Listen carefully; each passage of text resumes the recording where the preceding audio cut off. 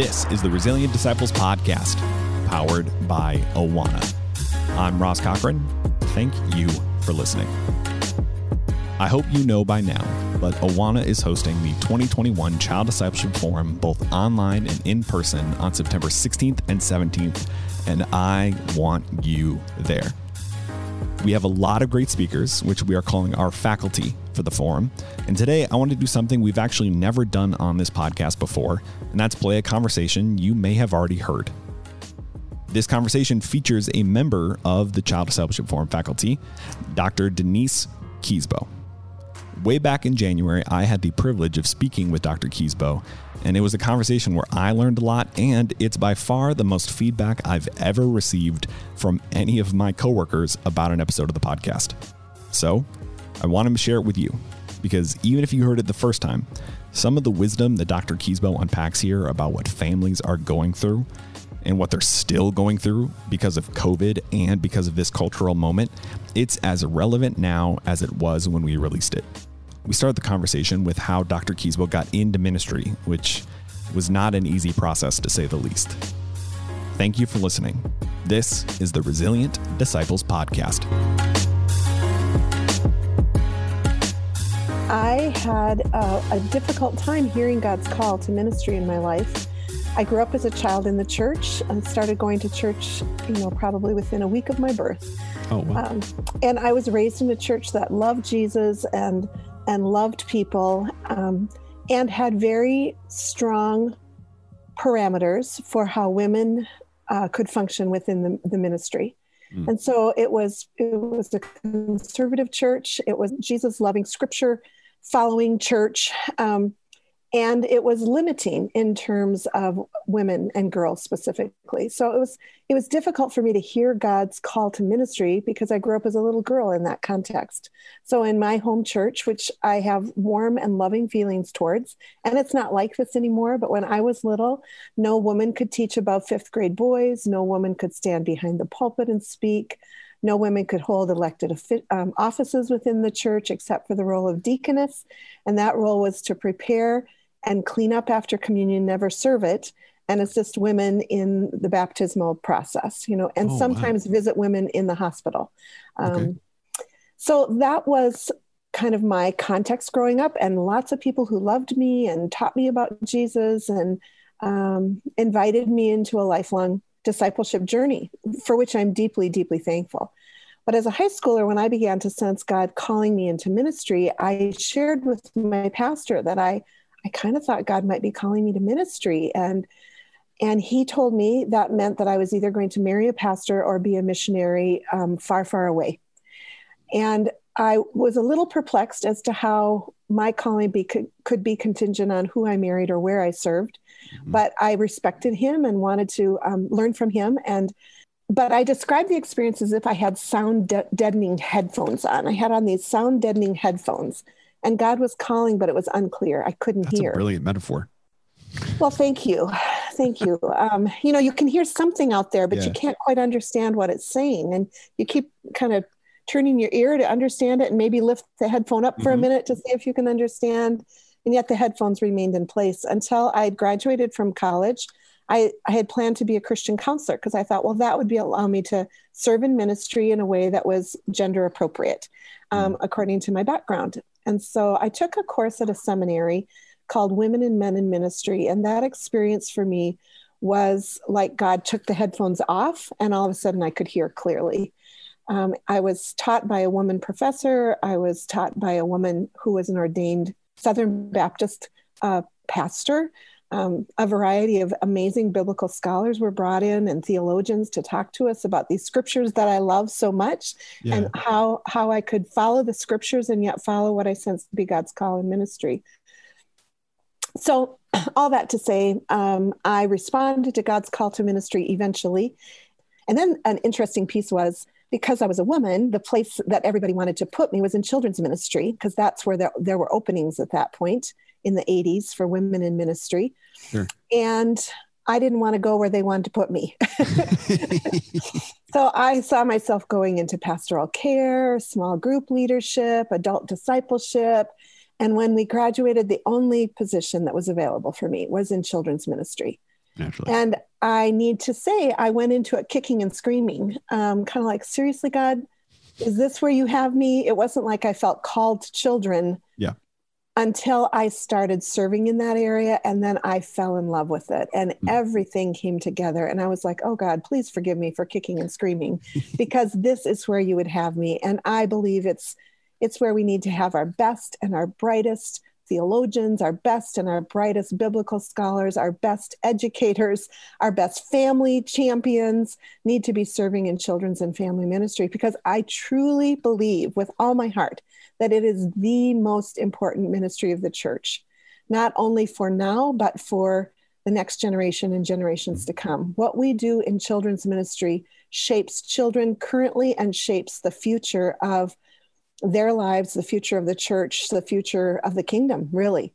So it's a calling that I joyfully welcome now, once I could get past my stubbornness and really hear what God was calling me to. And I have delighted in serving in children's and family ministry for decades now. And that is our privilege to be able to enjoy the fruits of your service, because I wanted to start there because I think it's important for people, whenever we have the opportunity to hear from those who have gone before us, to understand there's people who are listening to this who feel like they got dragged kicking and screaming into their current position. Sure. Right. And I hope that people are able to see, not in a putting you on a pedestal kind of way, but if God can use Dr. Kiesbo, make that kind of difference, then wherever you are, God's still going to want to use that to make a difference in the lives of the kids in families in your communities. So I want to kind of shift to this present moment, because we are experiencing something. The church, families, the entire world are experiencing something that none of us have ever lived through. None of us have ever experienced. I heard recently someone to say that this generation of kids are going to be particularly weird, which I appreciated as a very tongue-in-cheek way to describe everything that these kids are going through. Yeah. But essentially, how are we doing? You know, Awana loves to talk about child discipleship, resilient child discipleship. Yeah. What does that look like in this current cultural moment? Yeah. I am by nature a very positive person. In the Strengths Finder, I have positivity in my top 10. Oh, good. So I am always... I don't, just for what it's worth.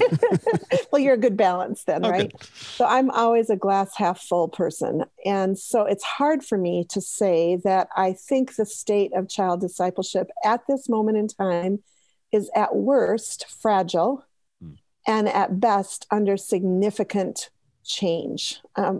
That's just the reality of where we are. I think pre-pandemic, the approach that churches took, that approach has to be completely overhauled with the changes that the pandemic has visited upon us right now. And there will be no going back to the way things were. I think people longingly talk about, we just can't wait till we can get back to life as normal, or the life the way it used to be. I don't think life is going to return to the way it used to be in any area of our lives. And that includes child discipleship, children's ministry, family ministry within churches. It's going to change.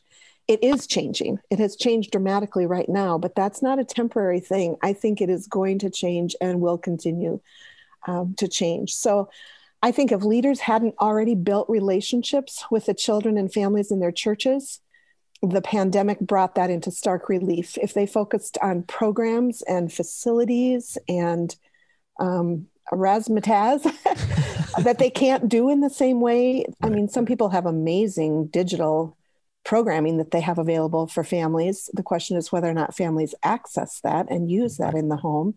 So they take that energy, they put into stellar programming. And I'm an advocate of doing things excellently, doing things well. But if that was done at the cost of relational ministry, the pandemic shined a very bright light on that. So all that energy that had been thrown into weekly programming and keeping the machine running, so to speak, came to a screeching halt. And we had to think about, okay, now what is at the core here? What is it that we want to see happen in the lives of children that will set them up for a lifetime of knowing, loving, serving, and following Jesus? And how do we truly partner well with parents? And so I think one of the reasons that Awana has such great stats in terms of children staying active in their faith if they grew up in an Awana program is more than just the Awana program. of course, right? Yeah. It's the family that they're a part of. It's the church that they're a part of. It's the relationship between the child and the parent or guardian or grandparent or faith friend, whoever it was that took them to church. It's that relationship that Awana facilitated that was so beautiful. And so the question now is, how do we take that concept of equipping and empowering parents in whatever it might look like to pour faith into their children? And I need to say, I think one of the big problems in the typical parent equipping model is that we assume it all has to be done programmatically and formally. And the family, by its very nature, is an informal educational institution. Yeah. Children do not learn manners at dinner time because their parents get out a workbook and work through it with them, and they have to pass quizzes and tests, and they have to recite certain things in order to get their manner badge, right? Mm-hmm. Children learn manners because they eat meals together with their family, hopefully a couple times a day, maybe 3 times a day when they're little. And they're taught over and over again, like Deuteronomy 6:4-9 says, repeated over and over the basics of manners and how they should behave when they are at a table and how they handle eating a meal and what the expectations are for individual families of what they eat or don't eat and how they clean up afterwards and all those things. That's an informal educational process. And so in the same way, our faith needs to have an informal, ongoing educational process in the home. And it's what Deuteronomy 6 is talking about, that when you're up or down, in or out, all day long, you share faith with children. And you do it by how you role model. You do it by the conversations that come up casually. You do it throughout the day. And then you have specific times where you focus in on teaching your children about God and the things of God, or whatever it might be for the individual family. But it has to be both and. They have to have both the informal and the formal. And if we think just the formal is going to take care of it, that's going to be a problem if it's not integrated. Yeah. And I think we've seen how it's become a problem because we've approached it with that sort of false expectation of it has to be this formal thing. Because now families are dealing with having to be the teacher and all of the other roles on top of trying to be a parent. So then have to try to add this other formal thing. It becomes burdensome and often non-existent. And I think, you know, my daughter's 5, so I'm like, my wife and I are just sort of jumping into the discipleship game, right? Mm-hmm. And when I look, I would say you've been doing it since she was born. You just haven't been formally, intentionally, necessarily doing it. So that's been happening since the minute you started interacting with her and singing "Jesus Loves Me" to her while you changed a diaper, or, you know, said loving words to her about God as you were reflecting on a sunset, or, you know, whatever it might be. That was happening in conversation all along. That was just setting the stage for a more intentional, more formalized, intentional discipleship process. Thank you. I certainly hope so. Thanks for listening. We'll be right back. The Resilient Disciples podcast is brought to you by the Child Discipleship Forum. As ministry leaders, you've been called to child discipleship. Every week, you fill the critical need for a loving, caring adult to pass on a legacy of faith to the incoming generation of children. Hundreds of thousands of leaders around the world commit themselves to this high calling. Time only reveals more clearly that, now more than ever, we must come together for a strategic conversation about child discipleship to shape the future of the church and commitment to the gospel. With that in mind, I'm inviting you to the Child Discipleship Forum on September 16th and 17th in Nashville, Tennessee, or online with a simulcast viewing. Join us and 16 visionary speakers as we cover topics spanning cultural analysis, child advocacy, and local ministry practice that will help equip you, a loving, caring adult, to pass on a legacy of faith to the children you disciple. You don't want to miss this critical conversation as we shape the future of the church. It's time we recommit ourselves to the timeless act of child discipleship to ensure the faith of our children will grow as they lead families, communities, culture, and churches for generations to come. Save your seat today at childdiscipleshipforum.com. the way that this pandemic has leveled things for us, I think for an organization like Awana, we had always hoped that the curriculum we provided, the tools we provided, the resources were just tools that could be used and make your job easier. Because the thing I often say on this podcast is, how to love kids. No one would be listening to you and I talk right now if they didn't care about kids, if they didn't care about the future of the faith, right? And then they didn't love kids. So how to love the kids in your community. The goal for us is to provide you with resources and tools so that it's easier for you to go do the hard part. And I'm grateful because I think there's never been a time in our history where Awana has been able to be less prescriptive. I can't tell the person who's listening to this how to minister to their community. I can't tell them what that looks like because the world has changed. And I hope that folks who pay attention to this podcast feel equipped, empowered, and inspired to lean into loving those kids and loving the families of the communities. Now, you are someone who has spent a lot of time ministering to the whole family. I think sometimes people who are part of this community feel like, oh, I love kids. I don't really know what to do with parents. Right. Yeah. Or, a lot of new people are like, oh, I just want to talk to the parents. I don't want to, get messy with the kids. Right. Sure. And you were someone who has done both well during this. And we've been having this conversation about re-engaging with the family now. But what do you feel like families are going through? I'm curious how you would articulate this, because I want to make sure that the church doesn't forget that the person that they're like, man, why haven't they texted me back, is also dealing with a global pandemic. But how would you articulate what families are going through right now? Well, I think they're going into uncharted waters. No one has ever done it before. And so it means that their footing has been pulled out from under them. They don't have a firm place to stand. They can't look to their aunties and uncles and parents and generations gone by to say, how do we deal with this? It's all new. It's all different. And yes, we've had crucial moments in our history as a country, as a nation before, and certainly our global brothers and sisters would have a lot to teach us in this arena, because they have dealt with crises and struggles in ways that people in North America have not had to do for their entire lives. It's more common to them. So if ever there's a time for us to lean in and listen to our global brothers and sisters, this would be a good time. Anytime I get discouraged, I find that if I am invited into a global conversation, or I go somewhere and teach globally, I come back and I'm like, oh God, you are so much bigger. You are so much more brilliant, so much more vibrant, so much more alive than my little narrow world sees. And so I think, because like lockdown, what does that mean? That means you stay in your home and your world and your focus, everything gets small unless you intentionally keep exposing yourself to something bigger than, that's healthy and good for you and for your family, as compared to the endless Netflix movie marathons, and that's understandable too. But I think people they're unsteady. I think they're uncertain. I think they're overwhelmed. I think they're isolated.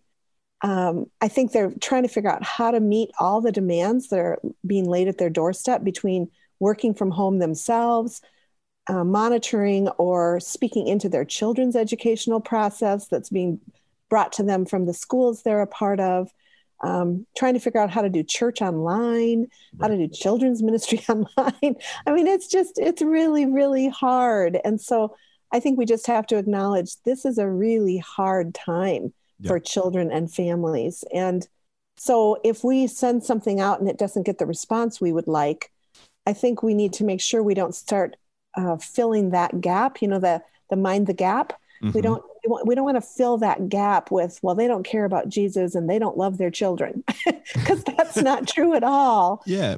They just are overwhelmed and isolated and don't know how to move through this pandemic in a way that's helpful. Yeah. Well, and it's easy to do so because the ministry professional is overwhelmed as well. But sure. I think when I think about that outreach, you engage in outreach differently with someone who is overwhelmed. You engage in outreach differently with someone who might just need extra grace.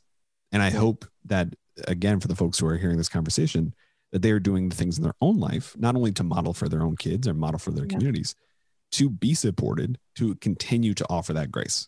Because I think this community especially is so self-sacrificial, is so willing to go above and beyond for the kids and families in their communities. that it can often feel like they're pouring out on empty. And I hope that the pandemic has also offered them a time to make sure that they themselves are okay, because my kids need you. The kids around the world need the person who's listening to this to continue to show them the love of Jesus. Absolutely. But I think you touch on something that's really important, which is it becomes so easy for the ministry professional to say, well, they don't care, right? To sort of jump in and, fill that narrative. And I'm curious, for the person who's listening to this, who has begun to do that, do you have any advice or things that can help them sort of change back their heart, right? Or turn around the other way to continue to engage in this work? Because I would imagine it can sometimes feel incredibly discouraging to send out mass emails or texts, or to put on a Facebook event and see that number not be that high on responses. How do we inspire this community to stay engaged when it feels like people aren't paying attention? Yeah. I think what I would encourage people to do is, we need to do those various things. We need to do the Facebook events. We need to send out curriculum and digital media. We need to stay in contact. But if you start to get discouraged, I think reach out to relationships, because the relationships are what build resiliency, right? It builds resiliency of ministry. It builds resiliency of faith formation. Relationships are key. Our relationship with Jesus obviously is foundational, but then our relationships with those who we are partnering with in ministry, those we are serving in ministry, just pick up the phone and make a phone call and try and find out how you can serve the people that you're attempting to serve. Obviously sending a survey is great. There's nothing wrong with sending a survey to create information and to create a foundation of what's going on. But having actual conversations with people is a great addition to sending out surveys, so that we can make sure that we are hearing what's happening in the lives of people and how we can best serve them at this time. Yeah. There's something called the fundamental attribution theory. And what that fundamental attribution theory says is, when there's a gap between you and I, if I created the gap, I have all kinds of reasons for why that happened. And so for families, like if there's a gap between us and the children's ministry professional, the families know why there's that gap, because they can see it, and it has nothing to do with whether they love Jesus or love their children. So they attribute it to situational realities, but the person on the other side of that can very easily move to attributing it to character issues, like they're lazy, they don't care, they aren't sure that they love Jesus anymore. There's all kinds of things that it gets attributed to. And so depending on which side we are in that gap depends on what we place as the reason for this gap. And so what we need to do is make sure that we mind the gap. In London, when you ride the tube, it says mind the gap. So we need to mind that gap and make sure that we don't go immediately to character assassination when our programs and our finely crafted videos and technology and Facebook events kind of land flat. We need to make sure we mind that gap and make sure we understand that there are situational rationale for why this is happening. And it is not necessarily, and probably not at all, the character of the people that we are trying to reach, the parents, the grandparents, the guardians, the faith friends. It's not their character. It's not their love for Jesus. It's all the other stuff that's going on. So minding the gap in this time, I think, is really, really important. Absolutely. And then I think ministry professionals need to have others to talk with. They need to know they're not alone. They need to connect. They need to hear things like this that can give them hope. They need to tend their own spiritual garden to make sure that they're pouring into their own lives, because they can't give what they don't have. All those things can make a difference.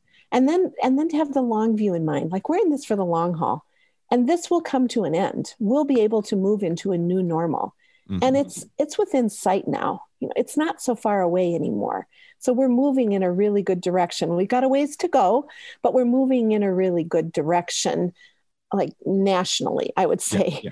Individual pockets are facing a lot of really tough things. And I talk with my graduates and students, and some of them have been up and running in children's ministry face-to-face since June, and others of them have not even opened up yet.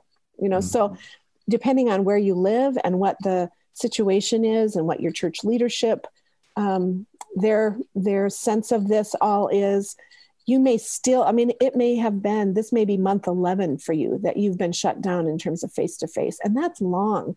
But a year from now, 11 months from now, it's not going to be like this anymore. Right. I don't know what it's going to be like exactly, but it's not going to be like this. And we're going to, it's hopeful. It's hopeful if we can keep the long view in mind. Yeah. I really believe that. It's one of my favorite things about being in this world is we get to invest in the future of the faith and the Church of 2050. And that can always fill you with hope. Yeah. You know, you were talking about your different grad students, and I think part of this conversation is kind of shifting the metric of success, right? For children's ministry, the metrics have been in families or the flashiest program, like you were saying. But now if the metric of success is a discipleship, then a chief way to get there is, like you're saying, through relationships, right? We talk about it as, you know, helping a child belong, believe, and become. What does a church that is effective in child discipleship right now, what does that church look like? Because I know that there's folks who hear this who desperately want their church to look to be effective, and maybe they feel like they aren't. So what does that look like for a church to do well right now? Yeah, I think it looks different in different settings. And so it's really hard to give one overall measure of success. But I think churches are doing a variety of things to try and connect with children and families, to try and empower parents to be the primary faith nurturers. I think churches that are emphasizing a bigger picture rather than just like, you got to do the Sunday school lesson at home, you got to do the Awana lesson at home. There's a place for that. But churches that understand faith formation is bigger than that. That's a piece of it, and it's important.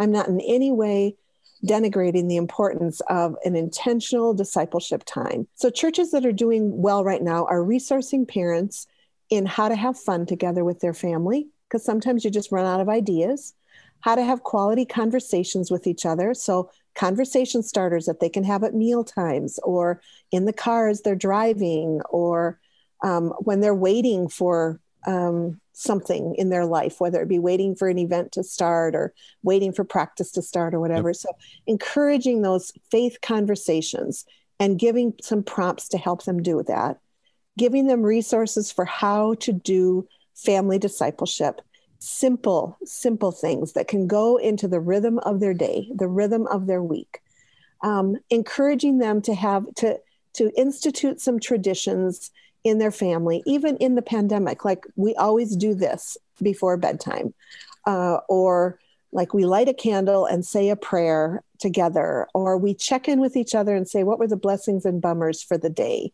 Whatever it might be, family traditions and rituals, and just prompting parents with ideas for what they can do. And then giving ways for families to serve together. I think if we can do those things, life comes when we look outside ourselves, when we can be externally focused. And so helping families look outside themselves. The pandemic has not been helpful in that regard. And so many of the things that we used to be able to do, we can't do anymore. But there are lots of ways that families can serve together. And we just need to prompt some of those as children's ministry leaders, child discipleship leaders. Prompting those kinds of things will make a huge difference. Have fun together, share conversations together, establish some traditions and rituals together, and serve together. If the church can do that, it will be a long ways down towards the goal of equipping families. And I think that also takes some of the burden off families. It's like, well, 100%. You know, I don't have to have all the resources in place that they use on a Sunday morning in order to talk about faith with my kids. You know, I don't have to have an education degree or a seminary degree in order to talk about faith with my kids. I can play with them and have fun and laugh together. You know, I can pray with them. I can read a Bible story with them. I can reflect together on what's going on in our world through the lens of faith with them. And so it just takes it out of that to-do list and makes it instead a way to live list. Like, how are we going to live rather than what are we going to do? And I think that makes a huge difference, because truly what will make a difference in the long haul for child discipleship is if faith is integrated into the everyday life of the family. If it's something that they hang it up on a shingle as they walk out the church door, we're not going to have lifelong child discipleship. We're not going to have lifelong resilient discipleship. But if it can truly be integrated into all that they are and all that they do and the ways in which they live, that will make a huge difference. And of course, then parents have to be tending their own spiritual journey in order to be sensitive to and responsive to, again, you can't give what you don't have. And so they need to fill up their cup to make sure that when they get bumped, what spills out is love for Jesus, or the fruits of the Spirit, rather than anger and frustration and impatience. If their cup is filled with their own journey of faith, then they're much more ready to share that with their children in the comings and goings of life. The Resilient Disciples podcast is powered by Awana. Awana is a global nonprofit organization dedicated to equipping leaders to reach kids with the gospel and engage them in lifelong discipleship. Awana is fueled by the generous support of individuals, churches, and organizations, as well as resource sales. Subscribe to the podcast today so you never miss an episode, and go to resilientdisciples.com for more resources and many more of these conversations. The podcast is mixed, edited, produced, and hosted by me, Ross Cochran. Our theme song is Fresh Air by Christian hip-hop artist Josiah Williams and Hits by Jude. You also heard I'll Let Go, provided by Josiah Williams from his album Rerouting 2. Thank you for listening. We'll talk next week.